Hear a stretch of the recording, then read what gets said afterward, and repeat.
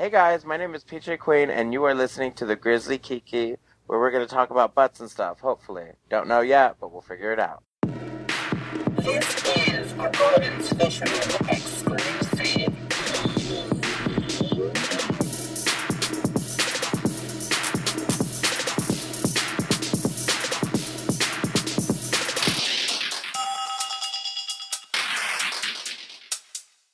You want fat fish? I'm gonna give it to you tasty. Bread it up, fry it, and dip it in the gravy. You want fat fish? Yeah, you know you wanna try it. Dip it in the butter, make the fat count higher. Higher, higher, higher.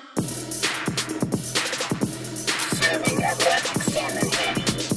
For all you pescatarians in the heavies. Grizzly Kiki. Grizzly Kiki. Today's episode is brought to you by Warby Parker, an eye care brand that offers chic and modern eyewear at a revolutionary price. Simply put, your glasses shouldn't cost as much as the iPhone X. Warby Parker's prescription glasses start at $95. And they do sunglasses too. Buying glasses should be easy and risk-free, girl. Warby Parker's Home Try-On program lets you fall in love with your glasses in the comfort of your own home. You can choose up to 5 frames from hundreds of stylish options and have them shipped directly to you for free. That way, you can try all the frames and pick your favorite. And for every pair of glasses sold, Warby Parker distributes a pair of glasses to someone in need. Daniel wears Warby Parker, and now he can actually see me. And I'm considering a divorce. Hey! So to get started, head over to warbyparkertrial.com/kiki. Again, that's warbyparkertrial.com/kiki. Warby Parker, modern eyewear made simple. Thanks a lot. This is Grizzly Kiki. I'm Daniel. And I'm Robert. And we're here with Pinche Queen. How are you? Hi guys, I'm good. I can't complain. I'm a little tired, but I can't complain. I know, you just got off of a flight back to LA just a few hours ago, didn't you? Oh yeah, me and Tito were at Macri Park until like 2:30, and then ran home, grabbed our luggage, and then ran to the airport, and we were like completely like wasted the entire time. That's so crazy. I just saw you playing beer pong with Miss Toto on Instagram. Literally, yeah, that was the last thing we did. We finished that, and I'm like, Tito, let's go. Oh my God. Well, Wow. Thank you so much for making the time just a few hours after getting home to be on our podcast, considering we just saw you like, what, less than 48 hours 2 days ago? Yeah. Yeah. God bless. It's drag. Oh my God. Have you found yourself, like, is this the first time this has happened where you're like, I am, getting crazy at a bar and then I have to like go right to the airport and then it's like, like that, what is that Lady Gaga line? Airport, club, whatever. Airport. Yeah. Bus, another club, bus, flight. Yeah. No, I actually do it quite often because I hate flying. So when I'm going home, I'm usually, and like, I want to enjoy every moment while I'm visiting a city. So I'll have all my shit ready to go right at the door. So I'll go to like the Airbnb, open it, grab it, leave, lock the door, and head out. Just because it like makes the whole process of the airport a little bit more enjoyable for me. I get a lot of anxiety when it comes to it, and I get really like easily irritated.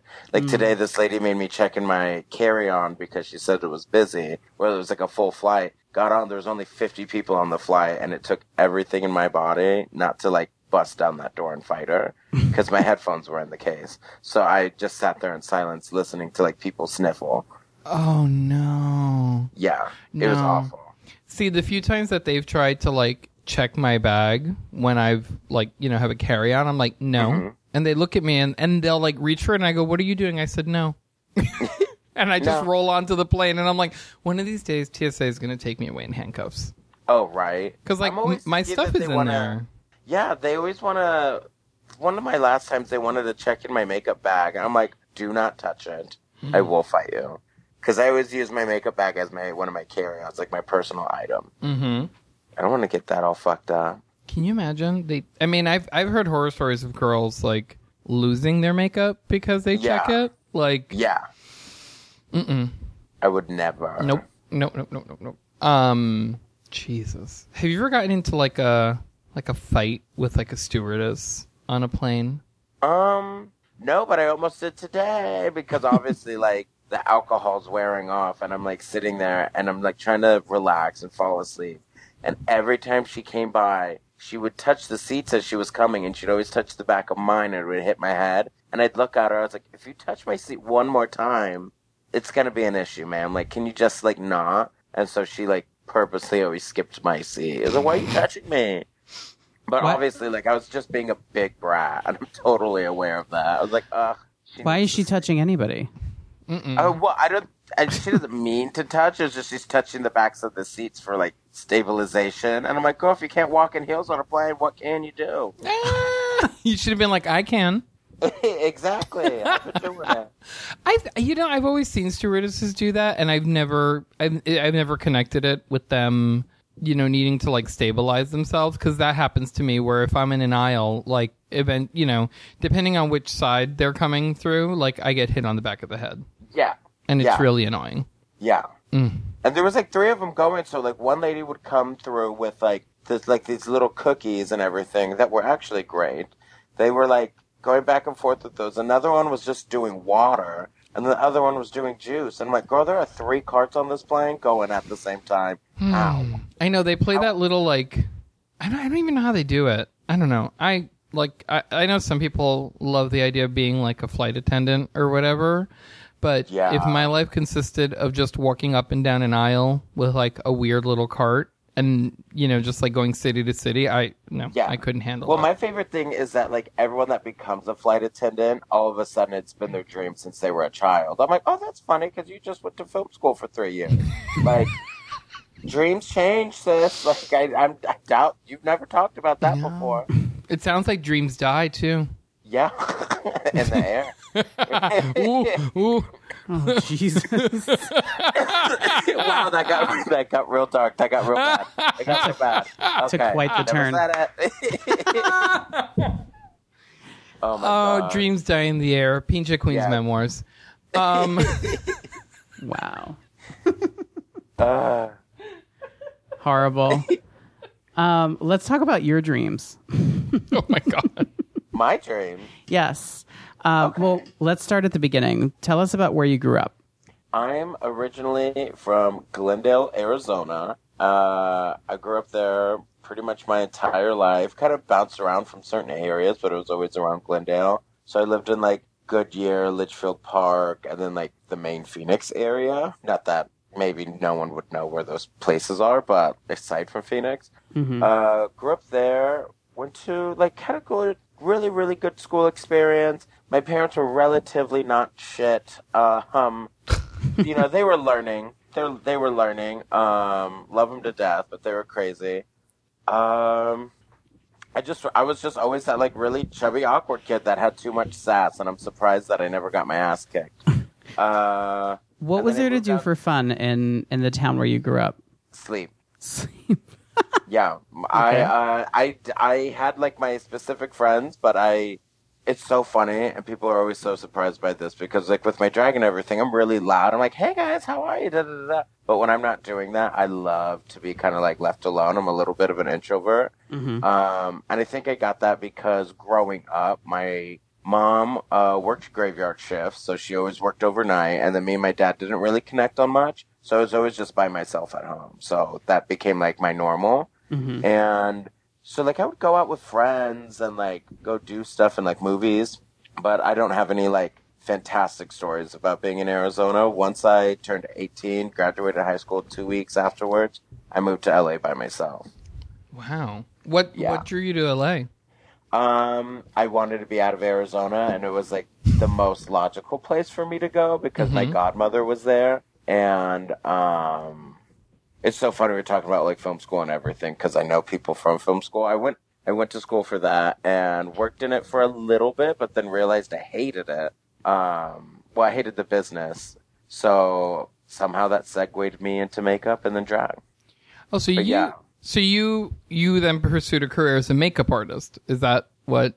No, I came out to like work like on films and stuff. Like I would work on like on sets, and then I started getting into editing. And I still like editing. I just don't really do it anymore. But when you first start off like working on sets, you're always like kind of a PA. And so there was a lot of downtime, and I hated it. I hate just sitting there waiting to be useful.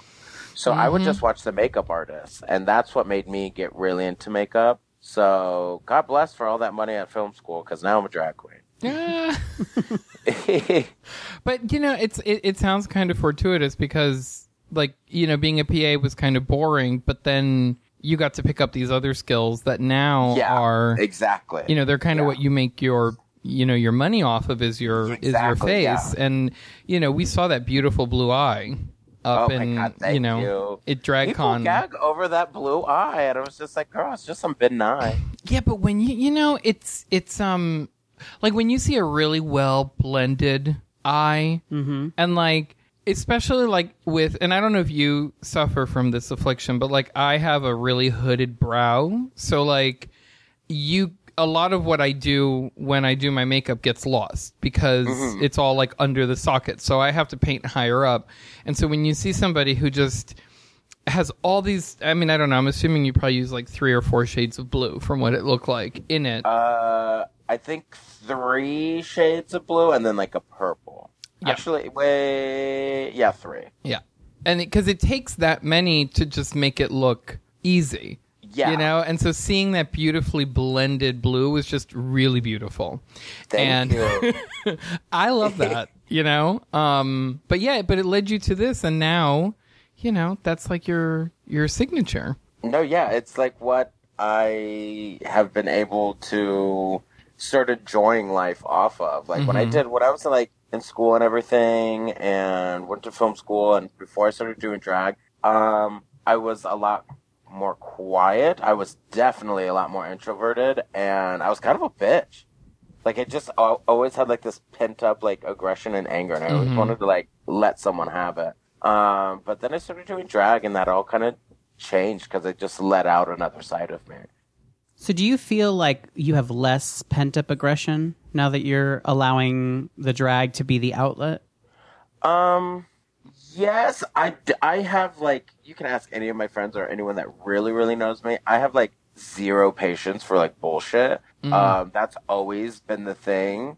And I think that's where everything has kind of, you know, grown from, like, with aggression. Because I'm like, oh, my God, these people just, like, don't fucking get it.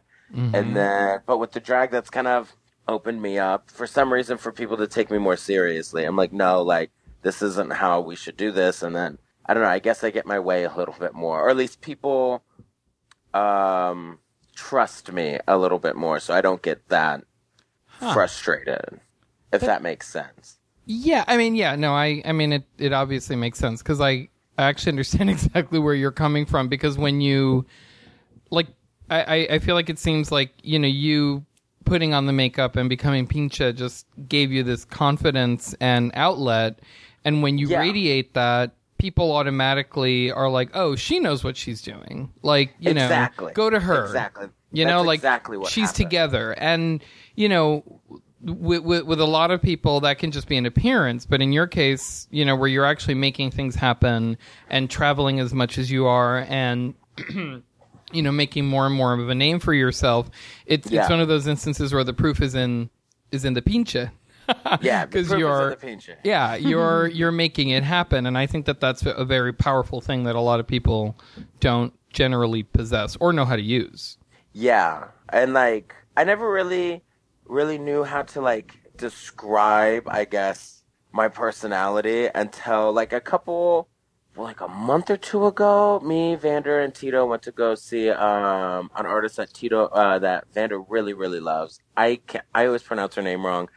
I think it's called, like, Yona Lee or something like that.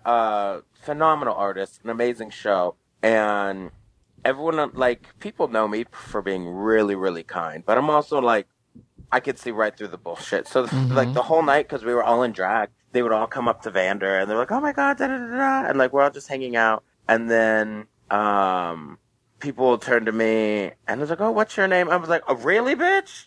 Like, I get so irritated. I'm like, okay. And then they want a photo. I was like, oh, you don't even remember me. Like, it's bullshit. That's crazy.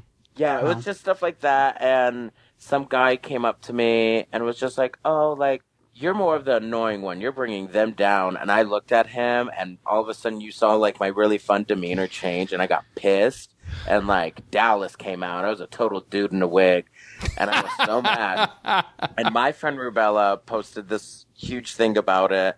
Because I posted how badly it irritated me. Mm-hmm. And she described me as, like, as sweet and, like, as nice as I am. I have zero tolerance for bullshit. And that's when I was kind of like, oh, that's my problem. Mm-hmm. That's my flaw. I am so impatient. Well, but see, what you're describing is something that I think about a lot, specifically when it comes to queens. It's like you're really powerful, right? And people respect you and they look up to you because of your art. But at the same time, they feel like they have complete freedom to fuck with you. Yes. Which is, it's a really strange dichotomy. And Robert and I talk about this quite often.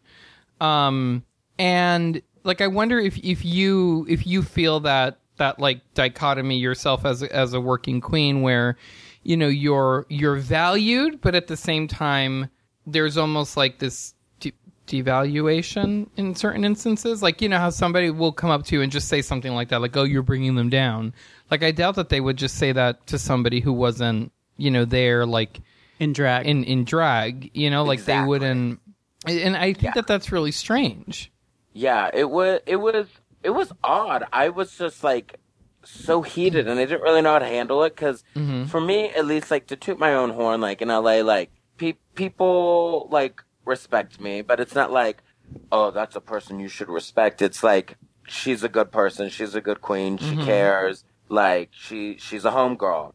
And so it was just so funny that this random came at me like that. Like, all the while, like, drowning my friends in compliments, turns to me, it's like, yeah, but you're annoying. And I was like, oh, I could show you annoying. And I, like, got crazy.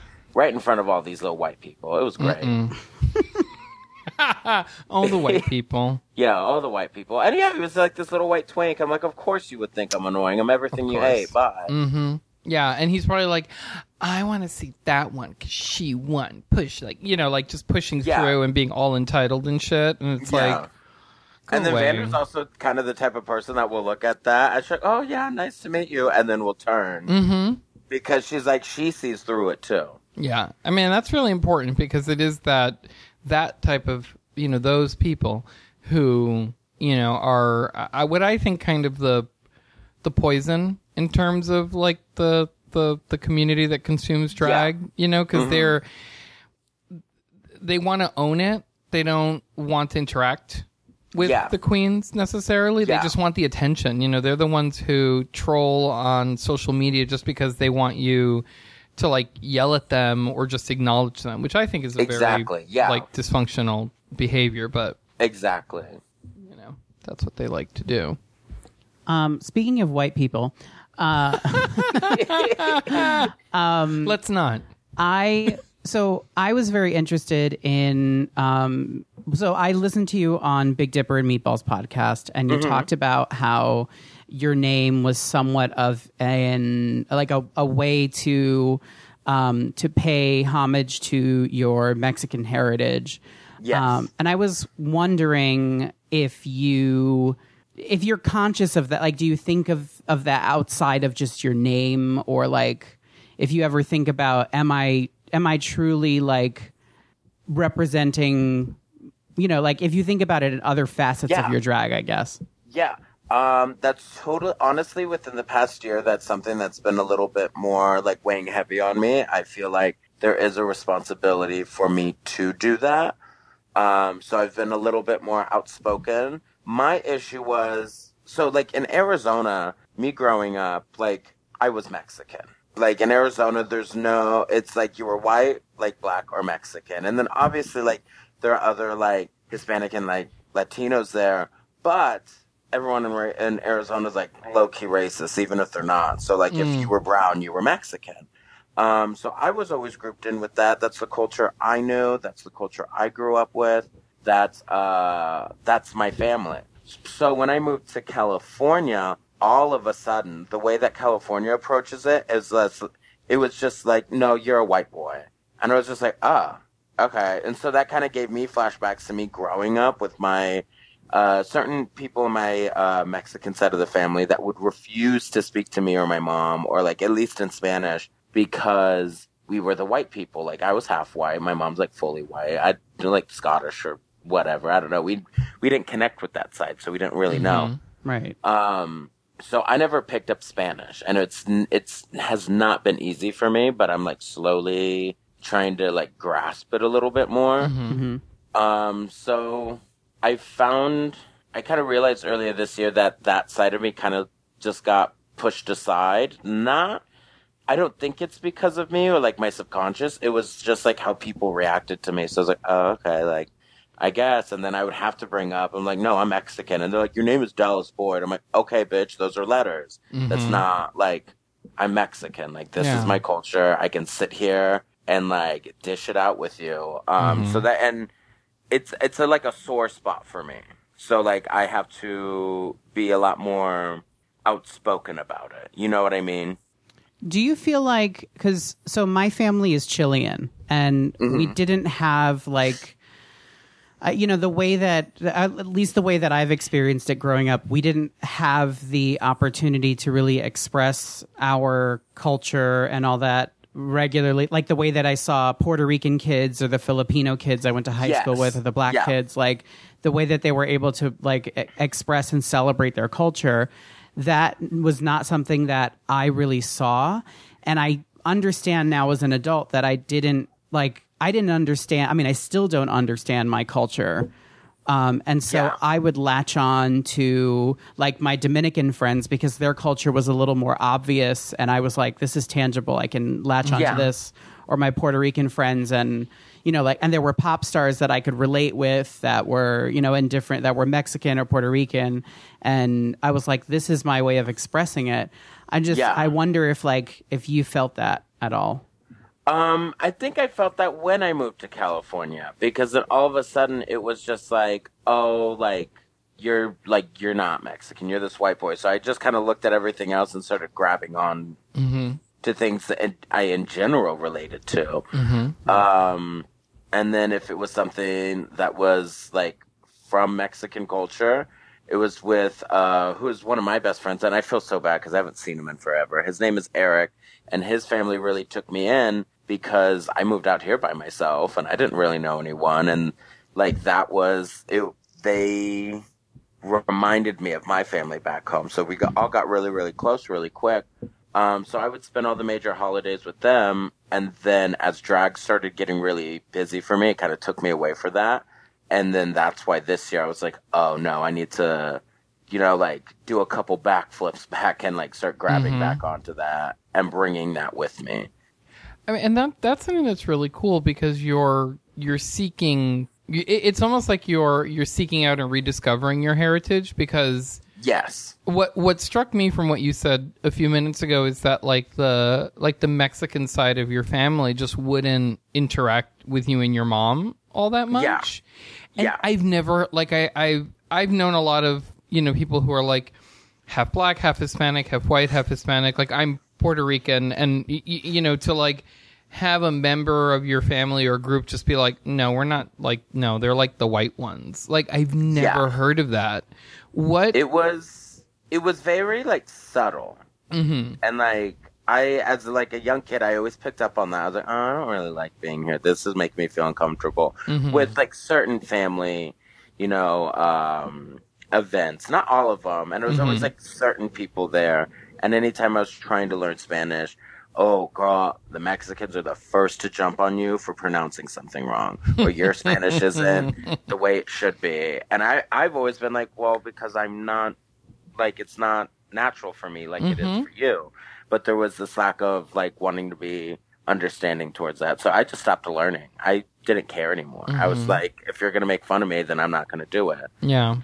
That's very interesting. I mean, it sucks, but it's something that, like I find fascinating because often I feel like it's the reverse. It's like, when like a person of color enters like a white family, they're the ones that are like, ooh, no, oh, she married him, or he married her, and like, the maid jokes will start and shit like Oh, that, yeah. and to hear it the other way, I think is quite unique because. Well, I think it was like because my family, it's super odd because then you look at like what we'll call like the white side, like my mom and like my grandma and everyone. Like the last person to marry someone white on that side of the family was my grandma.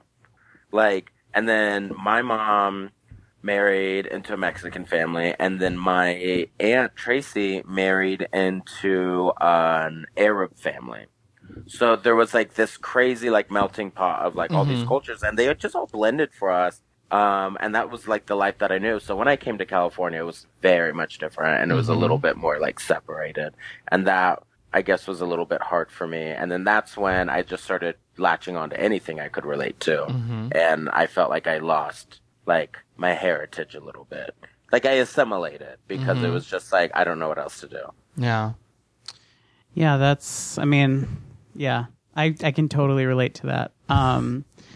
So we're going to take a break. But when we come back, we're going to talk a little bit more about the origins of your drag and All right. Dragula. Oh God, yeah. So stick around. We'll be right back. Oh, hi, it's me, Robert, and I have a question. Do you shop on Amazon? If so, you can be a supporter of our show. Just go to grizzlykiki.com and click the Amazon button in our menu.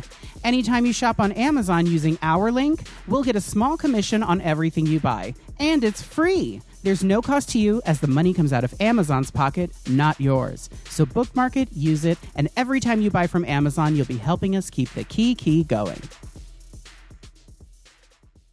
And we're back, still with Pinche Queen. And All Pinche, right. you've led us down a very, very, very interesting road. And I have so many questions still, but we'll have to expound upon that on another time. Of course. But speaking of heritage and origins and all of that stuff, we want to know, where did Pinche come from? The character, the name, all of it. Okay. So I don't even think I've really like ever talked about this, like specifically what I'm about to start talking about. So when I was younger, I don't know if you guys can relate. And in general, I'm deathly afraid of being in front of people. I don't like being in crowds. I don't like being on stage. It's this thing that I've always had, but I knew I would have to do it regardless. And like my fear of it really did not fucking matter when it came to the grander scheme of life. Like you just have to get over it. And I remember anytime I was really scared to go up and like do a speech in front of the class or like talk, even at a very young age, or just standing in front of people, it was this really feminine voice in the back of my head. I was just saying like, oh, just go up there, do your best, da, da, da, da. And it was like, it wasn't like another voice. Like it still was like me, but it wasn't the voice you're hearing now. It wasn't that. It wasn't Dallas. It was someone else. So I always grew up with that, and that carried on forever and ever. And then, I'm trying to think, like literally growing up in high school, people were like, oh my God, you'd be so great at drag, because it was like Drag Race was just coming out. And I was like, oh, like, no, I don't think that's for me. Like, I don't know why you guys think I would like that stuff. Sure enough, fast forward, like, it's like 7 years later, and I'm like full blown into it. But yeah, like, as I mentioned earlier, I started getting into makeup because I was watching the makeup artist on set work, and I loved it. And I wanted to start trying that on me, or just trying that in general, but the only canvas I had was my own face. So that's how the drag really started forming. And I had a really good friend that I unfortunately don't talk to too much anymore. Wish her the best. Her name is Judith Stromanson, and she was the first one to ever put me in drag, and the only one to ever put me in drag, like ever do my makeup. Ever since her, that was like 4 years ago, no one else has ever touched my face with makeup. Wow. And what was that first experience like? It was crazy because, like, I looked in the mirror and I was just like, okay, I feel it right now. Like, this is something I want to do. I just know what I'm looking at in the mirror is not what it was like. It's not it, but I'm getting there. So I really just started. I got my tax return, girl. I spent all that money on a shitload of makeup, and I just started practicing. Like, a face like 2 times a day, and it would always be different. And I started really like big and animated and harsh, and it was really clowny. And then I started pulling it back. Mm-hmm. So I was like, let's get really, really soft and pretty. Let's try to learn how to do that. Because I was looking around at everyone in the scene. At that point, it was only West Hollywood. And all the girls were like super pretty and everything, but they all kind of blended in with each other. So I'm like, oh, like, what do I have to do? And then I started looking at alternative drag. And there were some bearded queens in our area, like hairy queens, like Ursula Major. There was like 1 or 2 others, but I wasn't really familiar with them. Only I knew Ursula. But everyone else had full beards. I'm like, okay, well, like, that's being done. And I knew if I wanted to do drag, I needed to set myself apart. So I was like, okay, I'll learn how to paint like a sickening mug. Real soft, real femme. But then have my hairy chest out. And I started doing that. And it just kind of like took off. Is there a part of the makeup process that you feel is like you're constantly playing around with it? Like it's constantly changing in your mind? Not necessarily. I guess for me, it would be definitely my lips change almost all the time. I'm always trying to paint them a different way to really find what works for me. Because everyone's like, oh my God, you paint your lips so big. I'm like, yeah, I'm a fucking drag queen. Like, surprise, girl. Yeah. But I'm always looking for like that next product or that next technique that helps me make sure my makeup's really intense and dramatic, but also like still soft and really pretty. You know what I mean? And that's like a really hard kind of balance to obtain.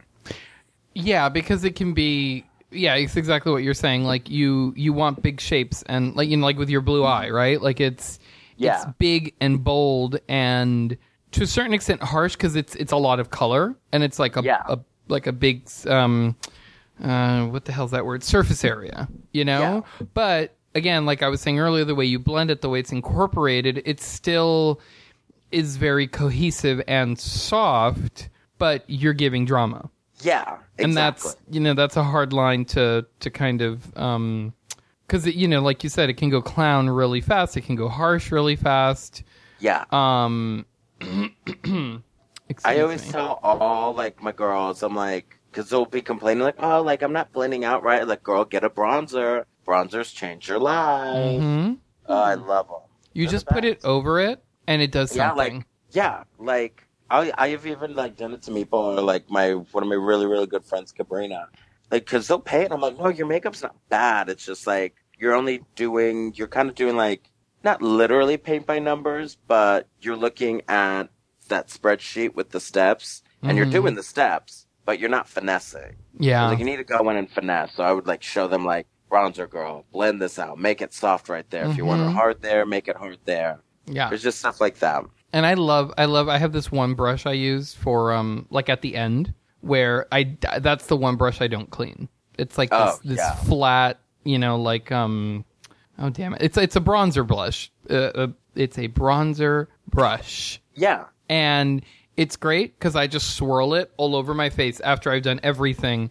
And it just does something. And like the lines are there, because I don't know what it is. I think having all of that color on there still, it just it just kind of blends everything nicely, but it keeps like, I love a harsh like cheek contour. Yeah. And I love my nose to just have like to be like this really thin triangle. Like I don't try and blend those lines. Nose. I love a tiny nose. But you develop that over time. And I don't do drag that often, but there are things that I keep, that I remember, I did this 3 months ago and I liked it. So let me do that again. And it's incredible how, just hanging on to those little things will just change it, Yeah. And just when you think you've used too many products, you need 3 more. Oh, exactly. I use so much. My best friend Cabrina will be like, well, I already have this blue. I was like, girl, you need 3 more blues. Like, girl, get it together. Yeah. Yeah, that purple eyebrow is actually like purple and pink and some red. Yeah, exactly. And there's some gold in there and, in the corners to liven it up. Like that's so much fun, you know, when you Yeah. can sit there with a palette and just like little toques, you know, like you just add things in and then Yeah. it's like, oh, it looks like one color, but it's not, you know, and that's Exactly. hard. Yeah. And my favorite thing is when people finally understand that and you see the switch in their makeup. Mm-hmm. Like I just said with my friend Cabrina, like, we always like joke around, like, girl, like, like, you look great. But now we're like, girl, like, you look good. Like, this is actually, like, we're saying it seriously now. I was like, Yeah. this is fucking sickening. You look amazing. Mm-hmm. I love that part when you just look in the mirror and you're like, I did this right today. Yeah, it's like, here it is. Like, Yeah. yay. Like, go into, like, shock and just, Yeah. like, scream in the mirror for 20 minutes. Just face to face, nonstop screaming right into the glass. It happens every time I get my lips right because that is the one thing that I hate. I hate it. Like, Oh yeah, The whole thing- I also hate doing my lips too. I always have to go in and clean it, and sometimes I'm like, I don't care if it's crooked. Yeah. Let's go. I have like Always. stroke mouth sometimes, like because I have really Same. tiny lips, but and like a kind of like a frog basically at the end of the day. And so I'm like using pencils, and I was like, fuck it, I'm just gonna use a tiny lipstick brush and paint the lipstick right on. And then I this last time I think I set it with eyeshadows, and I didn't have to touch it. And I was like, done. I don't care what people think. Yeah, It's kind of symmetrical, and it looks like I actually have lips this time. Because God it's bless. hard, you know? Like, you Yeah. you struggle with that shit, and it gets so frustrating. no, yeah, lips are definitely like my least favorite part of the makeup. I'm so happy to hear somebody say that. my favorite part is the brows. I love doing brows. I love a good brow. I love them really nasty. Like, you just get that arch that just makes it look like you're Oh yeah, I want you to look like a bitch. always. I use a stencil, so I cheat, but it's Oh. okay. I mean, I use a I tried to use a stencil, but for some reason the tools to make it easier always made it me like worse. I could never use. I'm like, wait, how do you use this? Like, oh, I think this is right. I'll do it, and then I'll flip over and do the other one, and it's in a completely different area of my face. I'm like, okay, great. I suck. I bought tattoo stencils. That's how I do it. They're like, they literally have like a headband. headband. You put Yeah. it on. Oh shit. And I do like eyeshadow primer. I just like do it with a little sponge, and then I take it off and I make them bigger, and like I change them. But it Yeah. was such a godsend because my hand is not like steady enough to do it even on both sides, and it changed my life. But it's just God like the bless. moment when I put on the headband, I'm like, all right, let's go.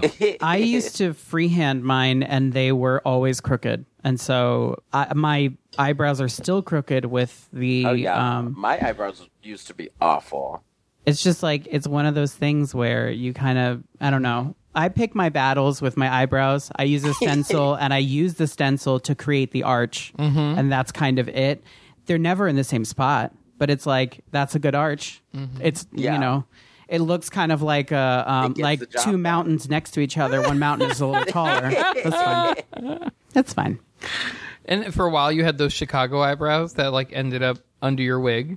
I love Oh those my though. Oh, I love the Chicago eyebrow, but it's a very distinctive eyebrow. Is that a thing? Yeah, the girls from Chicago, they have like they're so like they're so thick, and then because they're painted high and out, sometimes they end up under like The wig, yeah, the lace. yeah. For a while, love it was it, though. Saw that. It was I saw that at DragCon. I was like, what is happening?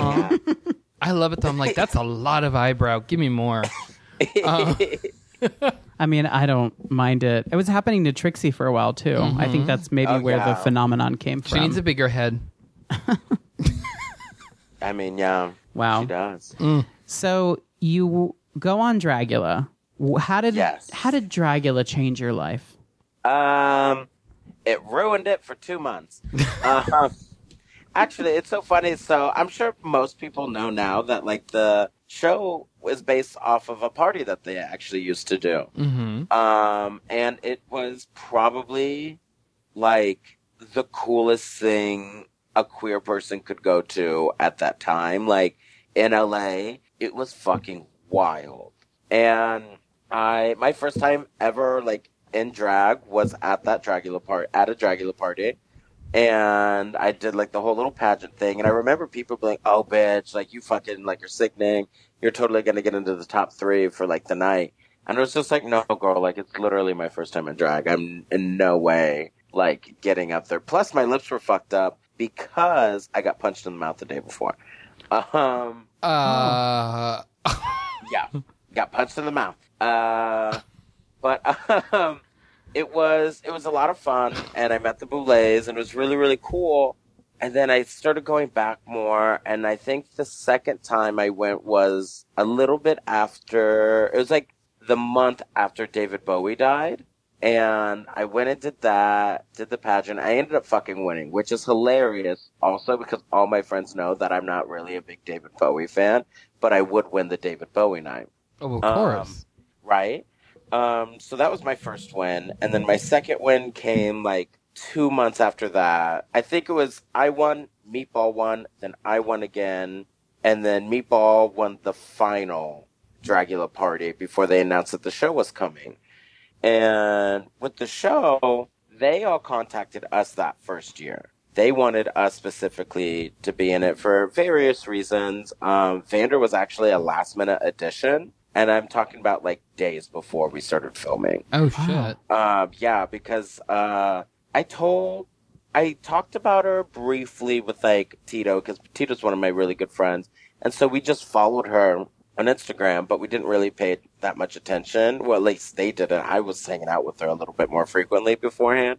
And they came across one of her photos and they were like, what the fuck? So he like called them up and was like, we need to get this girl on here. Let's do it. So she was the last minute addition and she fucking murders us all.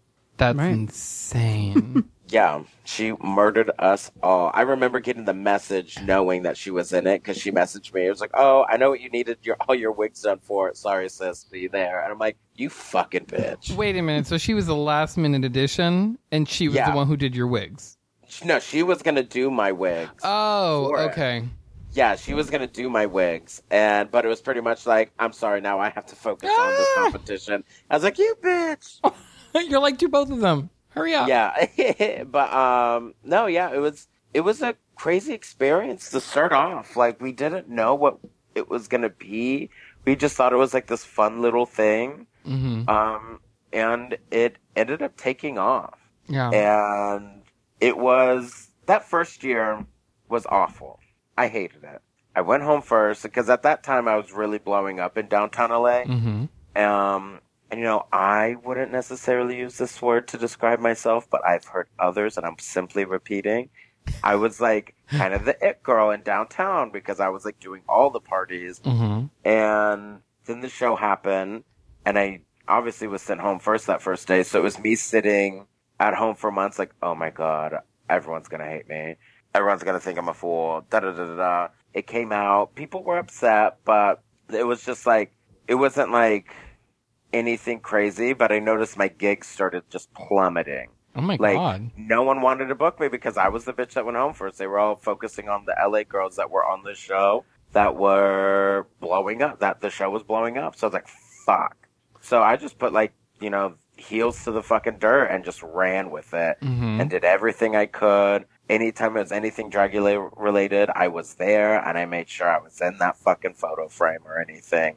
And I think a great example of it is my pumpkin look at the season 2 premiere. Mm-hmm. We were just talking about your pumpkin look. It was a mess and I loved it. I walked in there and I knew that they all knew that they lost. They knew that I was the best bitch up in that shit. And I was just like, hey guys. We It love was that. my favorite thing ever.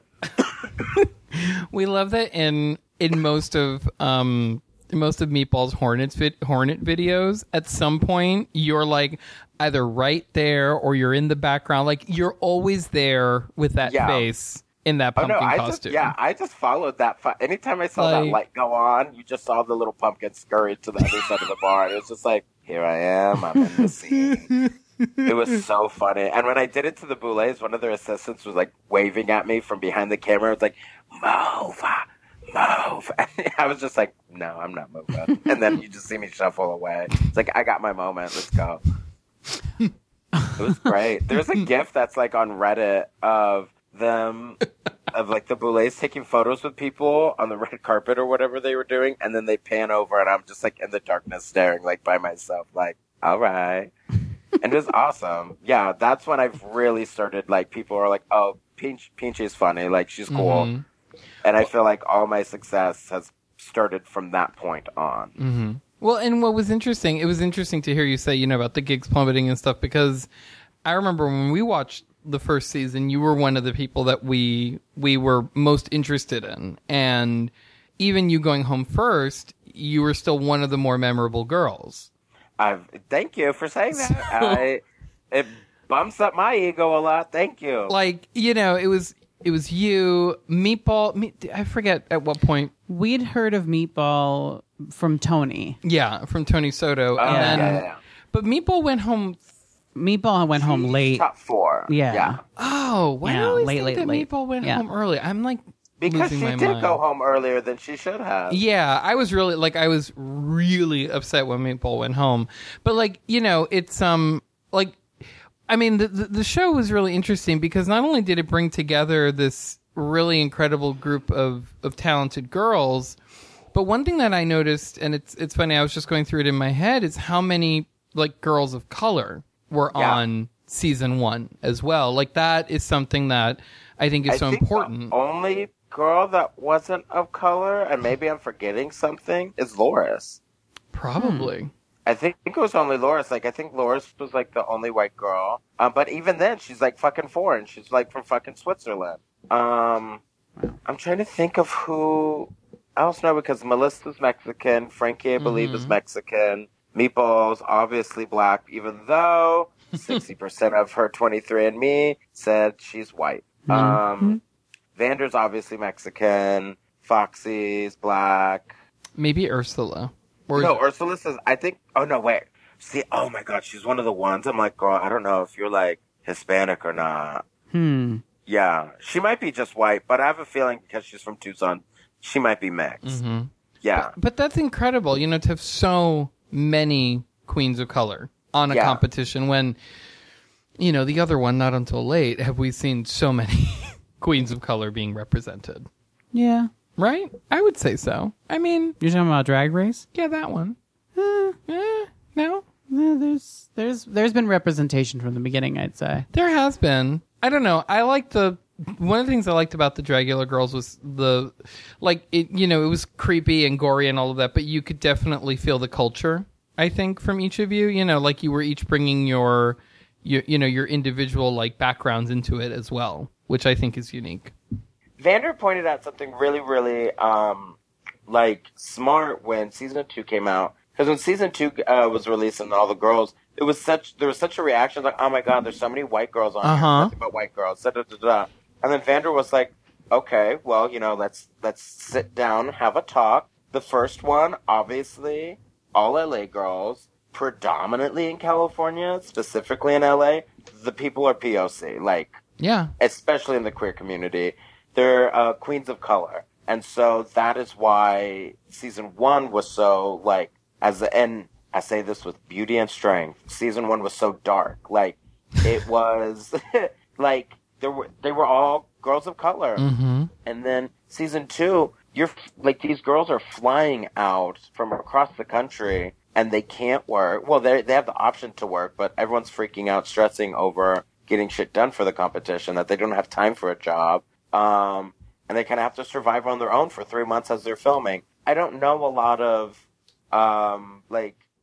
queens of color that are willing to do that, or in the financial, place to do that. Yeah. That's, that made sense to me. I was like, oh yeah, the white girls could move away from everything for, 2 weeks, or, 3 months and survive still. Yeah, it's a socioeconomical, reality. I mean, that's and at the same time, it's like, you can't hate on the girls. It's just like, they're taking that risk because they believe they can do it. And I, Kendra lives in LA. She's from here.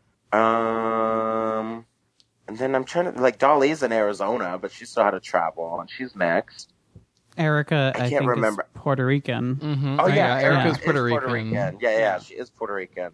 But she also lives in San Francisco, so the girls of color were already kind of in the area. Yeah, exactly. Sorry, I was coughing. We were wondering which of the Boulets is your favorite and why. Oh my God.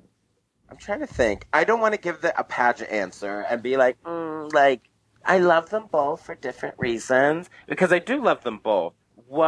So Swan is really, really a little bit more like approachable and like jokey and like real, just like down to earth, and Swan's the shorter one. Mm-hmm. And then is a little bit more like straightforward, strict, like he's not here to play games. It's very like matter of fact, but he's also really funny and like really chill.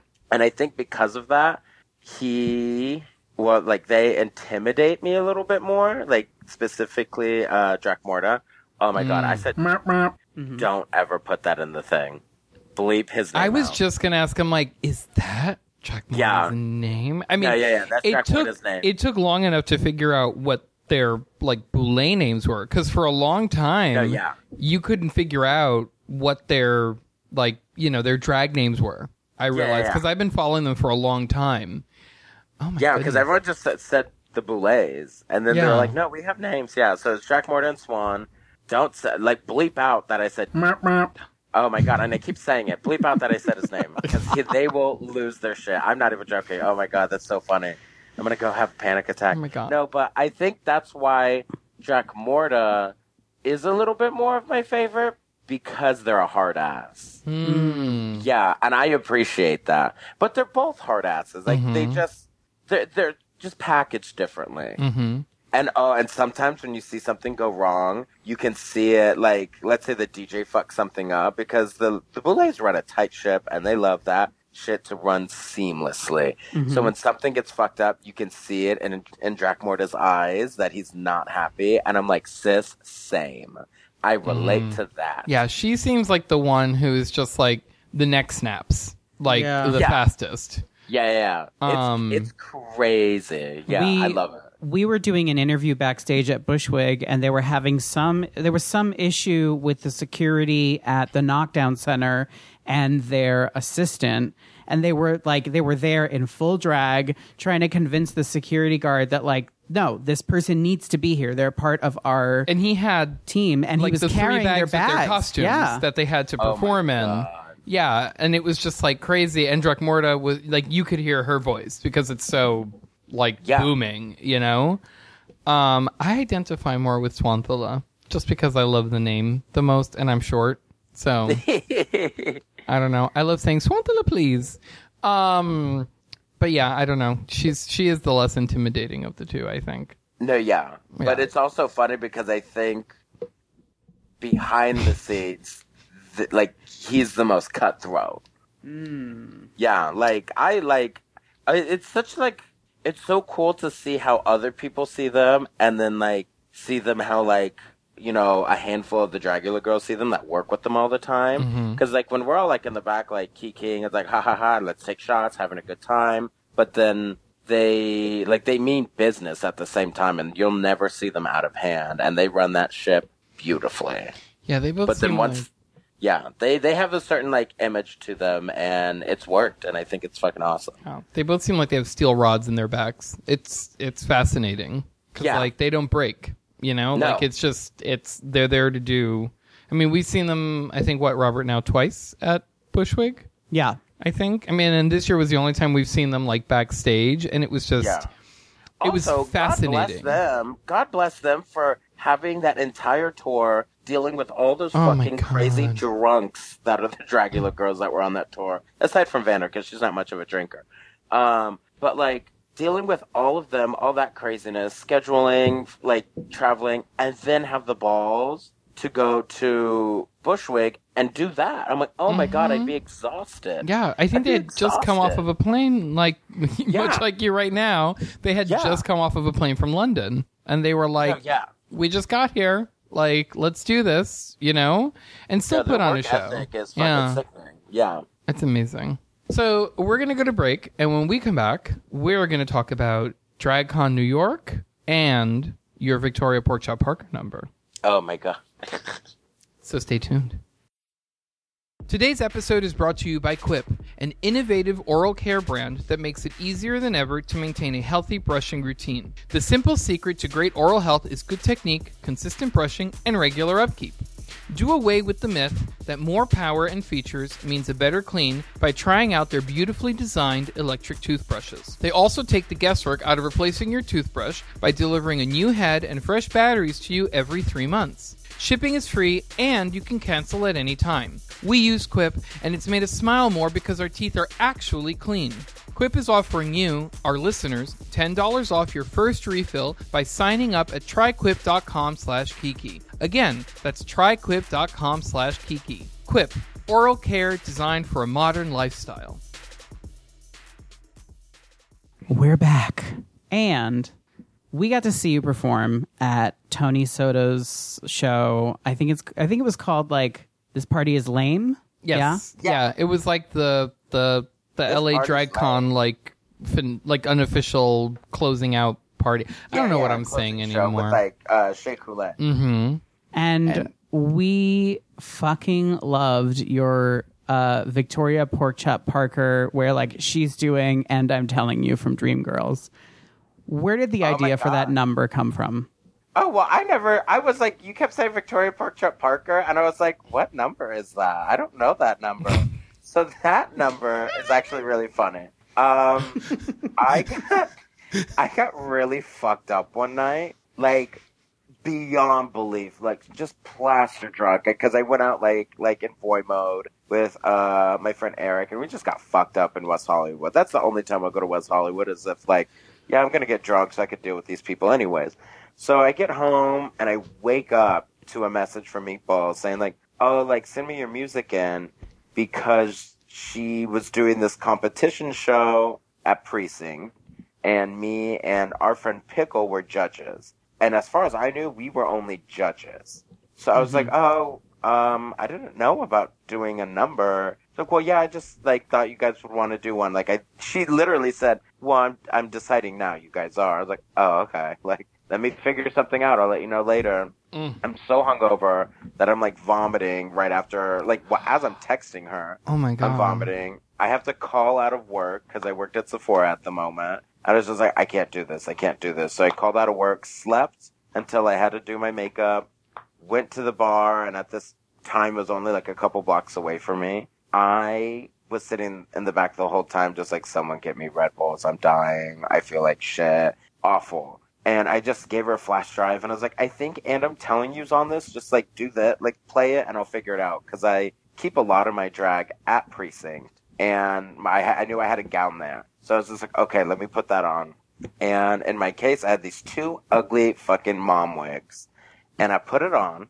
And I was like, oh, this is cute. And I'm like, oh, I wish it was a little bit bigger. So I had another one, and I put that on. I'm like, oh, this looks right. Okay, here we go. Go out and do the number. Jesus Christ. All of us, the Red Bulls kick in. Like, to say the least. The 10 Red Bulls that I had as I was trying to survive while being there, they kicked in. And the number got out of hand. I was like, I kicked my shoes across the bar, flying at the DJ booth. And then at that one specific moment, I ripped the top wig off to that other ugly short wig underneath. And, like, they all lost their shit. And then I did, like, that, like, leap into the air to, like, land on my knees, all in a gown.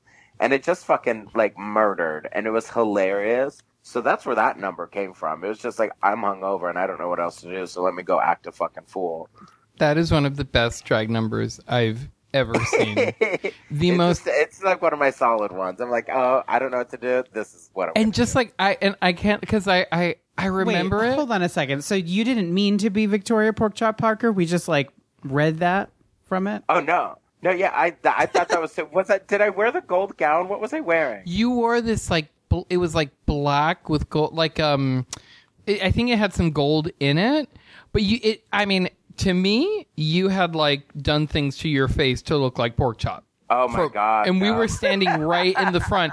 And I was like, you had your face all like, you know, like, again, this was our... You contoured your nose to kind of have it look kind of like hers. But I guess you didn't. Oh my God. I don't know. I was probably just eating a lot of salt. This is like David Bowie doing the Elephant Man. That's what you did. He did nothing, and he ended up looking like him. Girl, I tell you, we were there front row, sober too. So this is how I'm I can remember it quite. I lost my shit, especially when you started like modeling the DragCon slipper and just kicked it off. Like I forgot I did that. Yeah, that it was just so good. We talk about it quite often. We've definitely talked about it on the show. We've talked before. about it on the show, and like anytime like your name is brought up, I'm like, and that fucking Pork Chop Parker number, which I guess is not a Pork Chop Parker number. Oh no, yeah, that was just me, baby. Oh my god, that was hungover DJ. We were like, she's doing this like flawless, seamless illusion.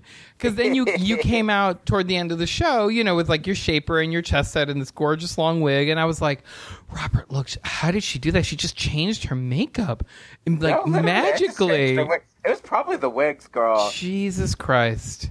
Wow. Yeah, because the wig, when you rip off that first wig, underneath it looked like you were trying to replicate what Victoria Porkchop Parker looks like without a wig on. Like, that's what it looked like to me. Oh my god. Whoopsies. It could also be because Tony introduces you as the pork chop of Dragula, which is... Yeah. All the time. Yeah. Oh, Tony. Wow, I can't believe we fucking made that up in our brains. Wow. Okay. Imagination is powerful, sis. I'm still going to keep it that way if you don't mind in my head. No, that's fine. Go ahead. Because it's still an amazing number no matter what. Like, girl, we had so much fun in LA. We wanted to move there. Mm-hmm. Oh my God. You girls put on, it's such a different like environment. Like New York is great and it's fantastic, but there was something about that weekend where like, I don't know, it just felt like for me it was that easy. I'm always conscious of the fact that I'm a bigger person when I'm in New York, when I go out in nightlife. When we went to Precinct that night, I didn't feel it at all. Oh no, yeah, because I was there, bitch.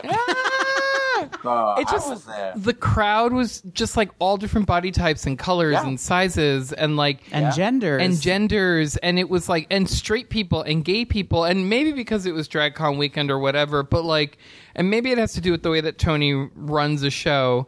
Because I'm not gonna lie, I was surprised at how good that bitch can lip sync. Because we'd known him for a while, but we'd never met him in person. Tony? Yeah. We never met him in person. Complimenting Tony Soto. Oh, I'm sorry. I shouldn't do that. No. No one should ever give Tony Soto a compliment for anything aside from hosting. Oh my God, he's a good host. No, one of the best hosts I've ever met. That was a really tightly run show. Yeah. I have to say it was. And I had to go to a show after that, and he was making sure everything was happening on time, so I wasn't late. Work. Yeah, because I had to go do Bushwick at Fault Line. Oh my God. Jesus Christ.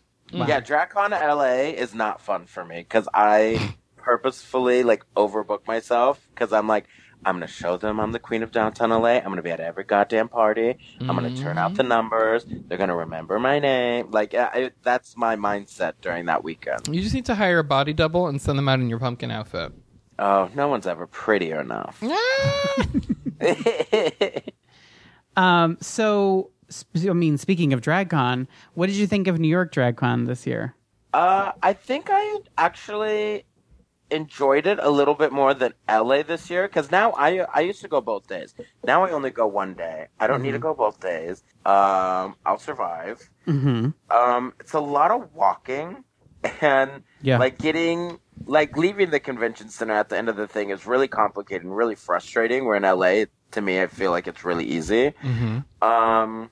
But I thought it was weird how they had the artist alley kind of shoved in that corner. Yeah, the setup was really weird. I was like, I don't like that, and whoever planned that out should be fired because you just put all these talented artists in this dark ass corner. Mm-hmm. Yep, and it totally does such a disservice to the community of actual community, not we don't need half the building reserved for a line for Katya. We don't fucking need it. Right. Like, and nor should she be taking those meet and greets because sis is unstable sometimes. Like, I'm thinking like mental, not even like that's mental health. Like, if Yeah. I had to deal with the people she has to deal with, bitch, I would go crazy too. Like, I would relapse. Like, that's fucking hard. And I think when it comes to some of the people that are around the bigger queens and then some of the people that work with World of Wonder, they don't give a shit. They're like, this is going to be big. Mm-hmm. There's so much excitement in the air that they don't think about the actuality of it all. Yeah, I mean, I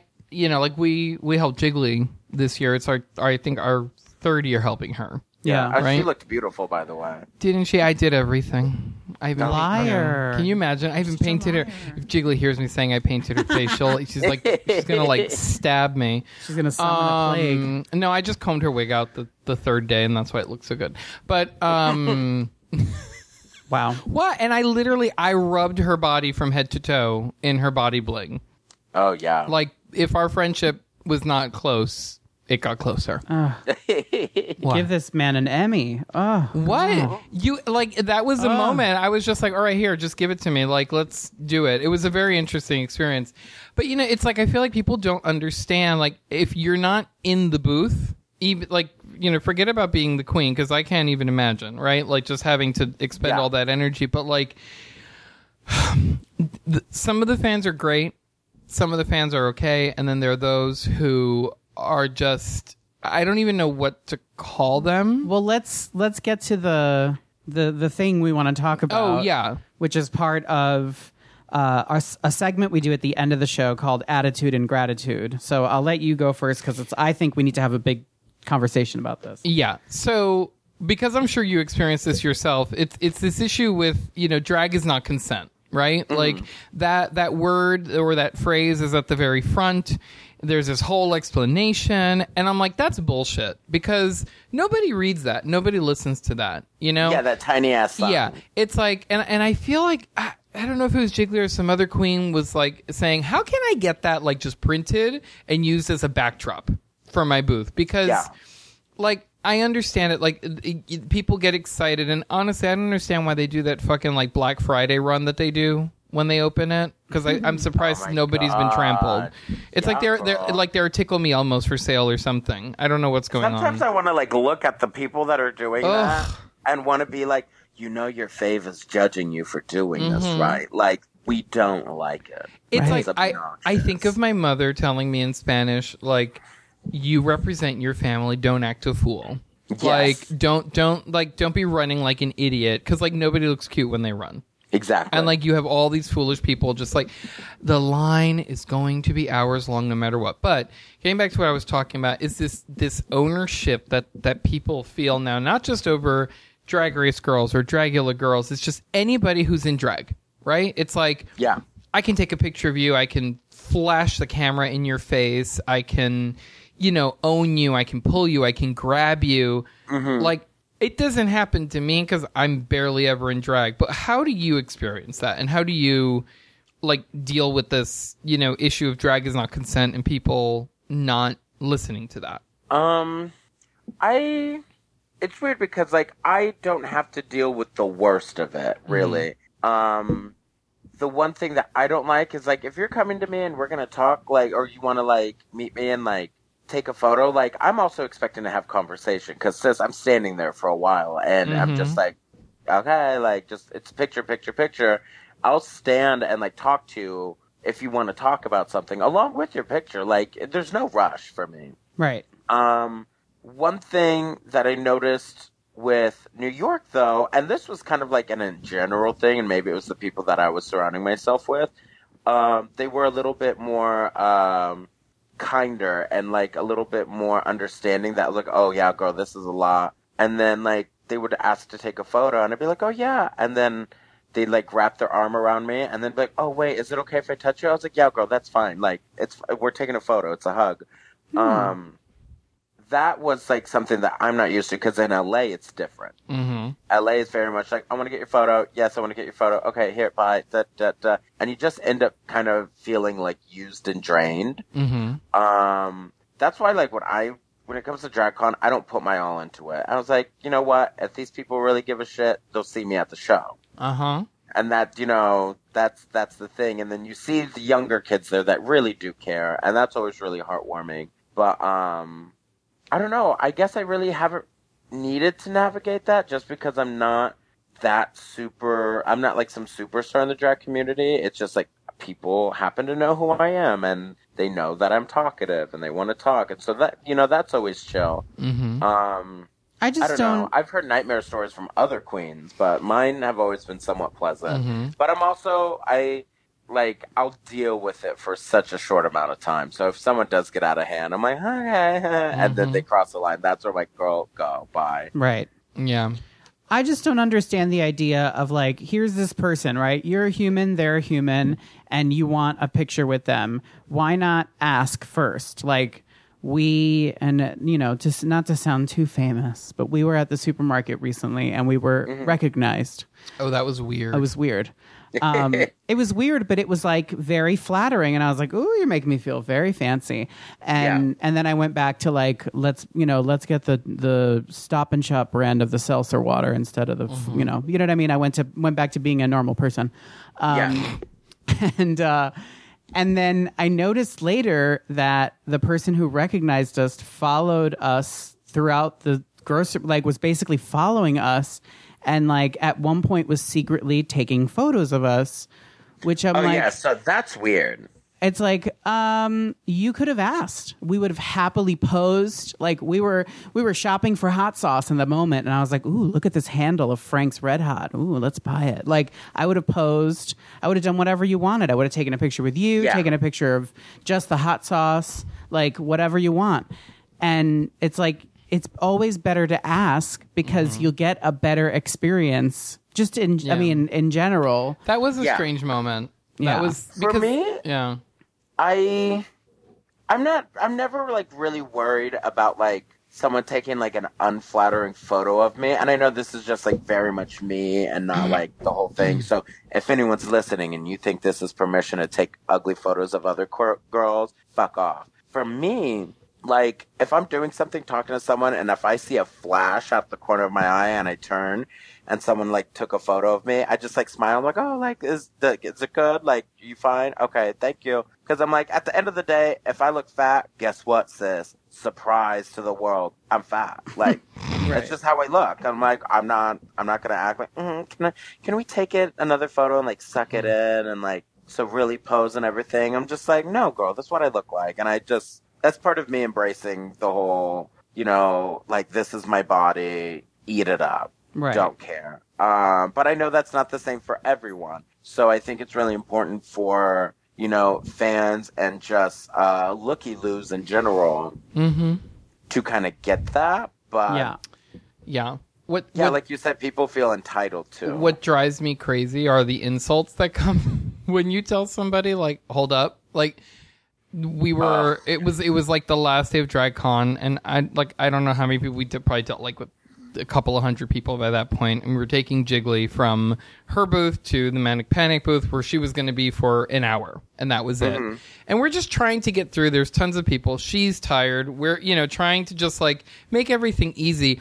And this guy is just like walking backwards in front of us, flashing, and like, this isn't even an unflattering moment. Like, we have to get somewhere right now, And I was like, hey, can you just not do that right now?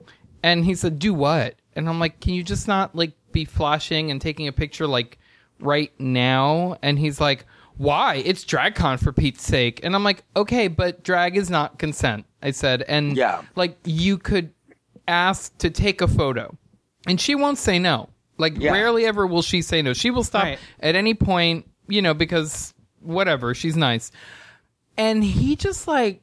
His response was, well, she didn't win. Yeah. He's like, oh, what? She's not so famous. She didn't even win. And I just turned around and I was like, no, let's just go. Let's go. And Julie was like, wait. But also, it's like, oh, she's not so famous. She didn't win. It's like, well, bitch, you're the one walking backwards like a fucking idiot taking the photo. You still want the fucking photo. Like, what is... Yeah. And so then nobody was telling you to pay. Nobody was like, any of this shit. But yet you feel like it's okay to be insulting because you didn't get your way.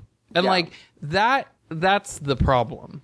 You know, it's Yeah. it's that, like, I don't even know what you call it, but yeah, stuff like that. I think people just need to be like better about. You know, like be nice. I Yeah. hope the photo was worth it. Ugh. Fucking ugh. I'm sure none of his photos were worth it. I'm sure you will not see a single one of his photos in any of like the posts about DragCon that come out in the next week or month. I hope not. I Oh, hope he his wasn't- memory card got corrupt. He wasn't even pressed. No, he wasn't was just a pressed. That's person. the thing. Yeah. Yeah, see, even extra trash. Yeah. Yeah, I hope his memory card got corrupted. Yeah. Bye, bitch.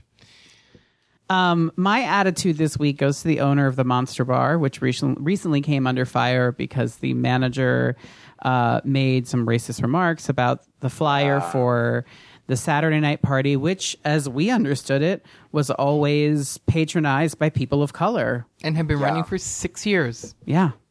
That whole situation was nuts. Yeah. And apparently the owner has apologized for what he said, but not before we found out that he blamed Mitch Farino for everything that happened because Mitch showed the text to Honey Davenport, who was the host Yeah. of the show. Like, you know, there's a queen that I'm friends with on Facebook named Jade Electra. She lives in, I think that's her name. She lives in Canada, and she used to be a DJ at the Monster, and she had an experience with the current owner, and she really like details what, you know, like everything that she went through, and how basically because she chose to play hip hop at the on whatever night she was designated, she was essentially fired. And so that she goes into great detail with it. If you have the chance, go on Facebook and read it. I really shared it. It's really interesting. But this is something that, you know, there's a history of this, and this is a thing that is coming into it's coming out in the wash, you know? Yeah. So apologize and fucking fix it. Like, we can't afford, like, there's two sides of this. We can't afford to lose more LGBT spaces in New York Yeah. City because we've lost so many already.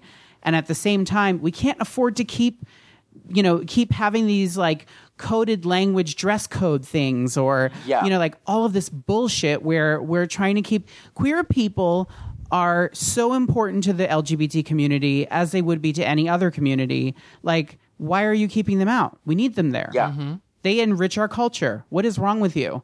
Like, and on top of that, they were at least from my understanding, they were the main demographic of that You party. mean people of color?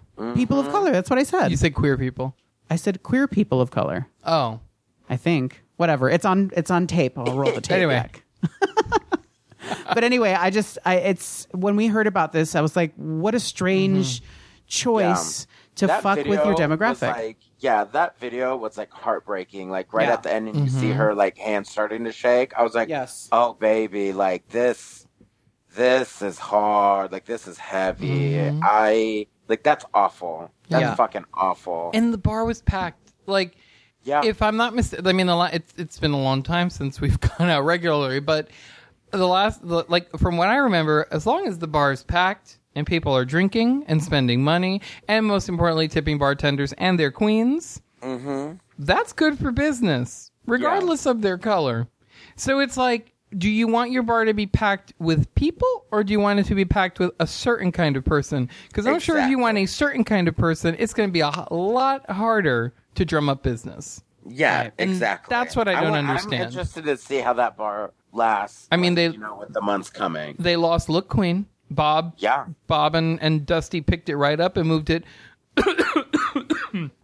Sure the fuck did. They moved it right uptown to Washington Heights, which is full of what? People of color. And that is a huge party. And it's like, you know, like, I don't get it. I don't get it. Like, I would love for Look Queen moving to Washington Heights to start a whole drag scene in Washington Heights. I would love that.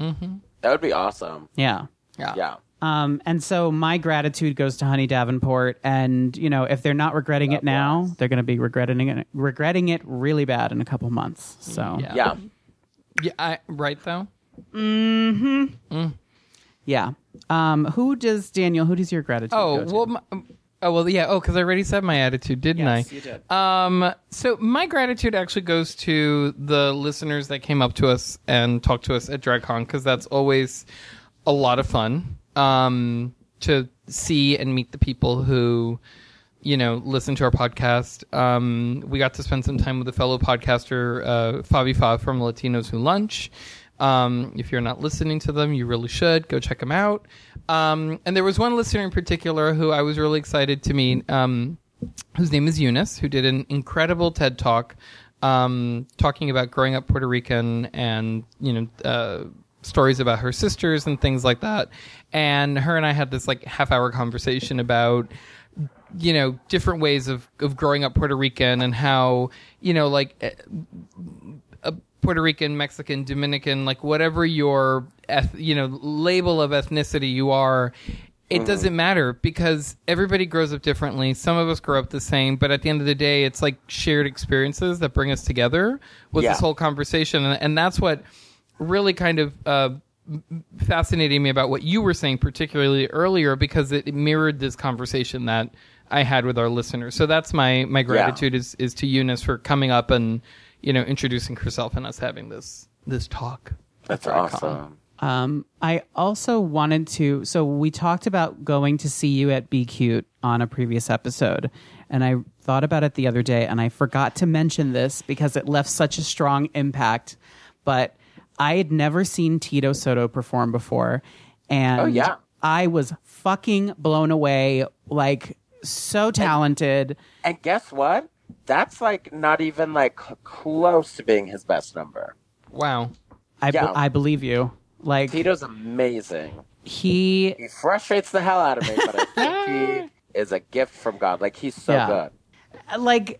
I just, Charlene coming on right after his number and being who says that drag has gender lines? Look at this. This is I had never seen something that was at the same time super masculine, but also really faggoty and just perfectly glamorous. And it completely, it almost, it has shifted my perspective on drag in a way that I don't even really understand yet. But I'm so excited that I got to see it. And he's really fucking cool. And I'm really disappointed that I didn't say anything on our last episode. Well, because we talked all about Tito's Pinche. amazing. Oh, thank you. Oh my God, your spiked wig, that was amazing. Oh my God, yeah. Your headbanger number was. I was surprised that was that survived the flight.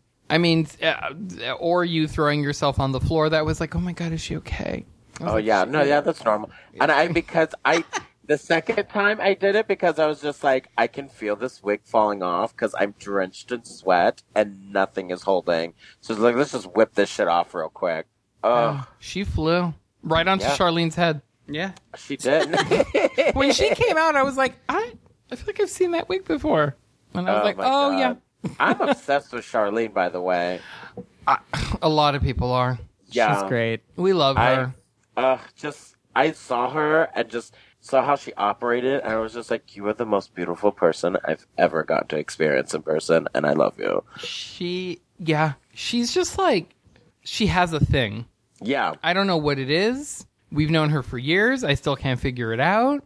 There is just something so magnetic and so, she just makes me happy. Yeah. Even when she's talking about something serious and she's being very, when you know that your emotions are gonna shift or whatever, I'm thank God there's somebody like her, and not for nothing, but thank God there's a white person like her out there who is I don't like to use the word woke, but whatever the better version of that is, she is very in tune with what's going on, and I really appreciate that, because she's very careful about that, but she also is I don't know, it's the right balance of seriousness and silliness and just knowing what to say and what to do. And I think, she's definitely somebody that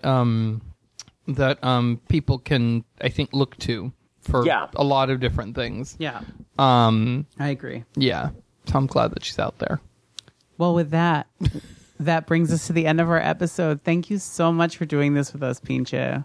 Thank you for having me. It was fun. We have to have you back on at some point in the Of course. future. I'm always down. I Yes. hope I didn't Excited. ramble too much. I'm a rambler, and then I towards the middle of what I'm saying, I'm like, oh my god, what was the main point? And then I hope I got back to the point by the time I ended it. I'm the same way. Same Yeah. all around.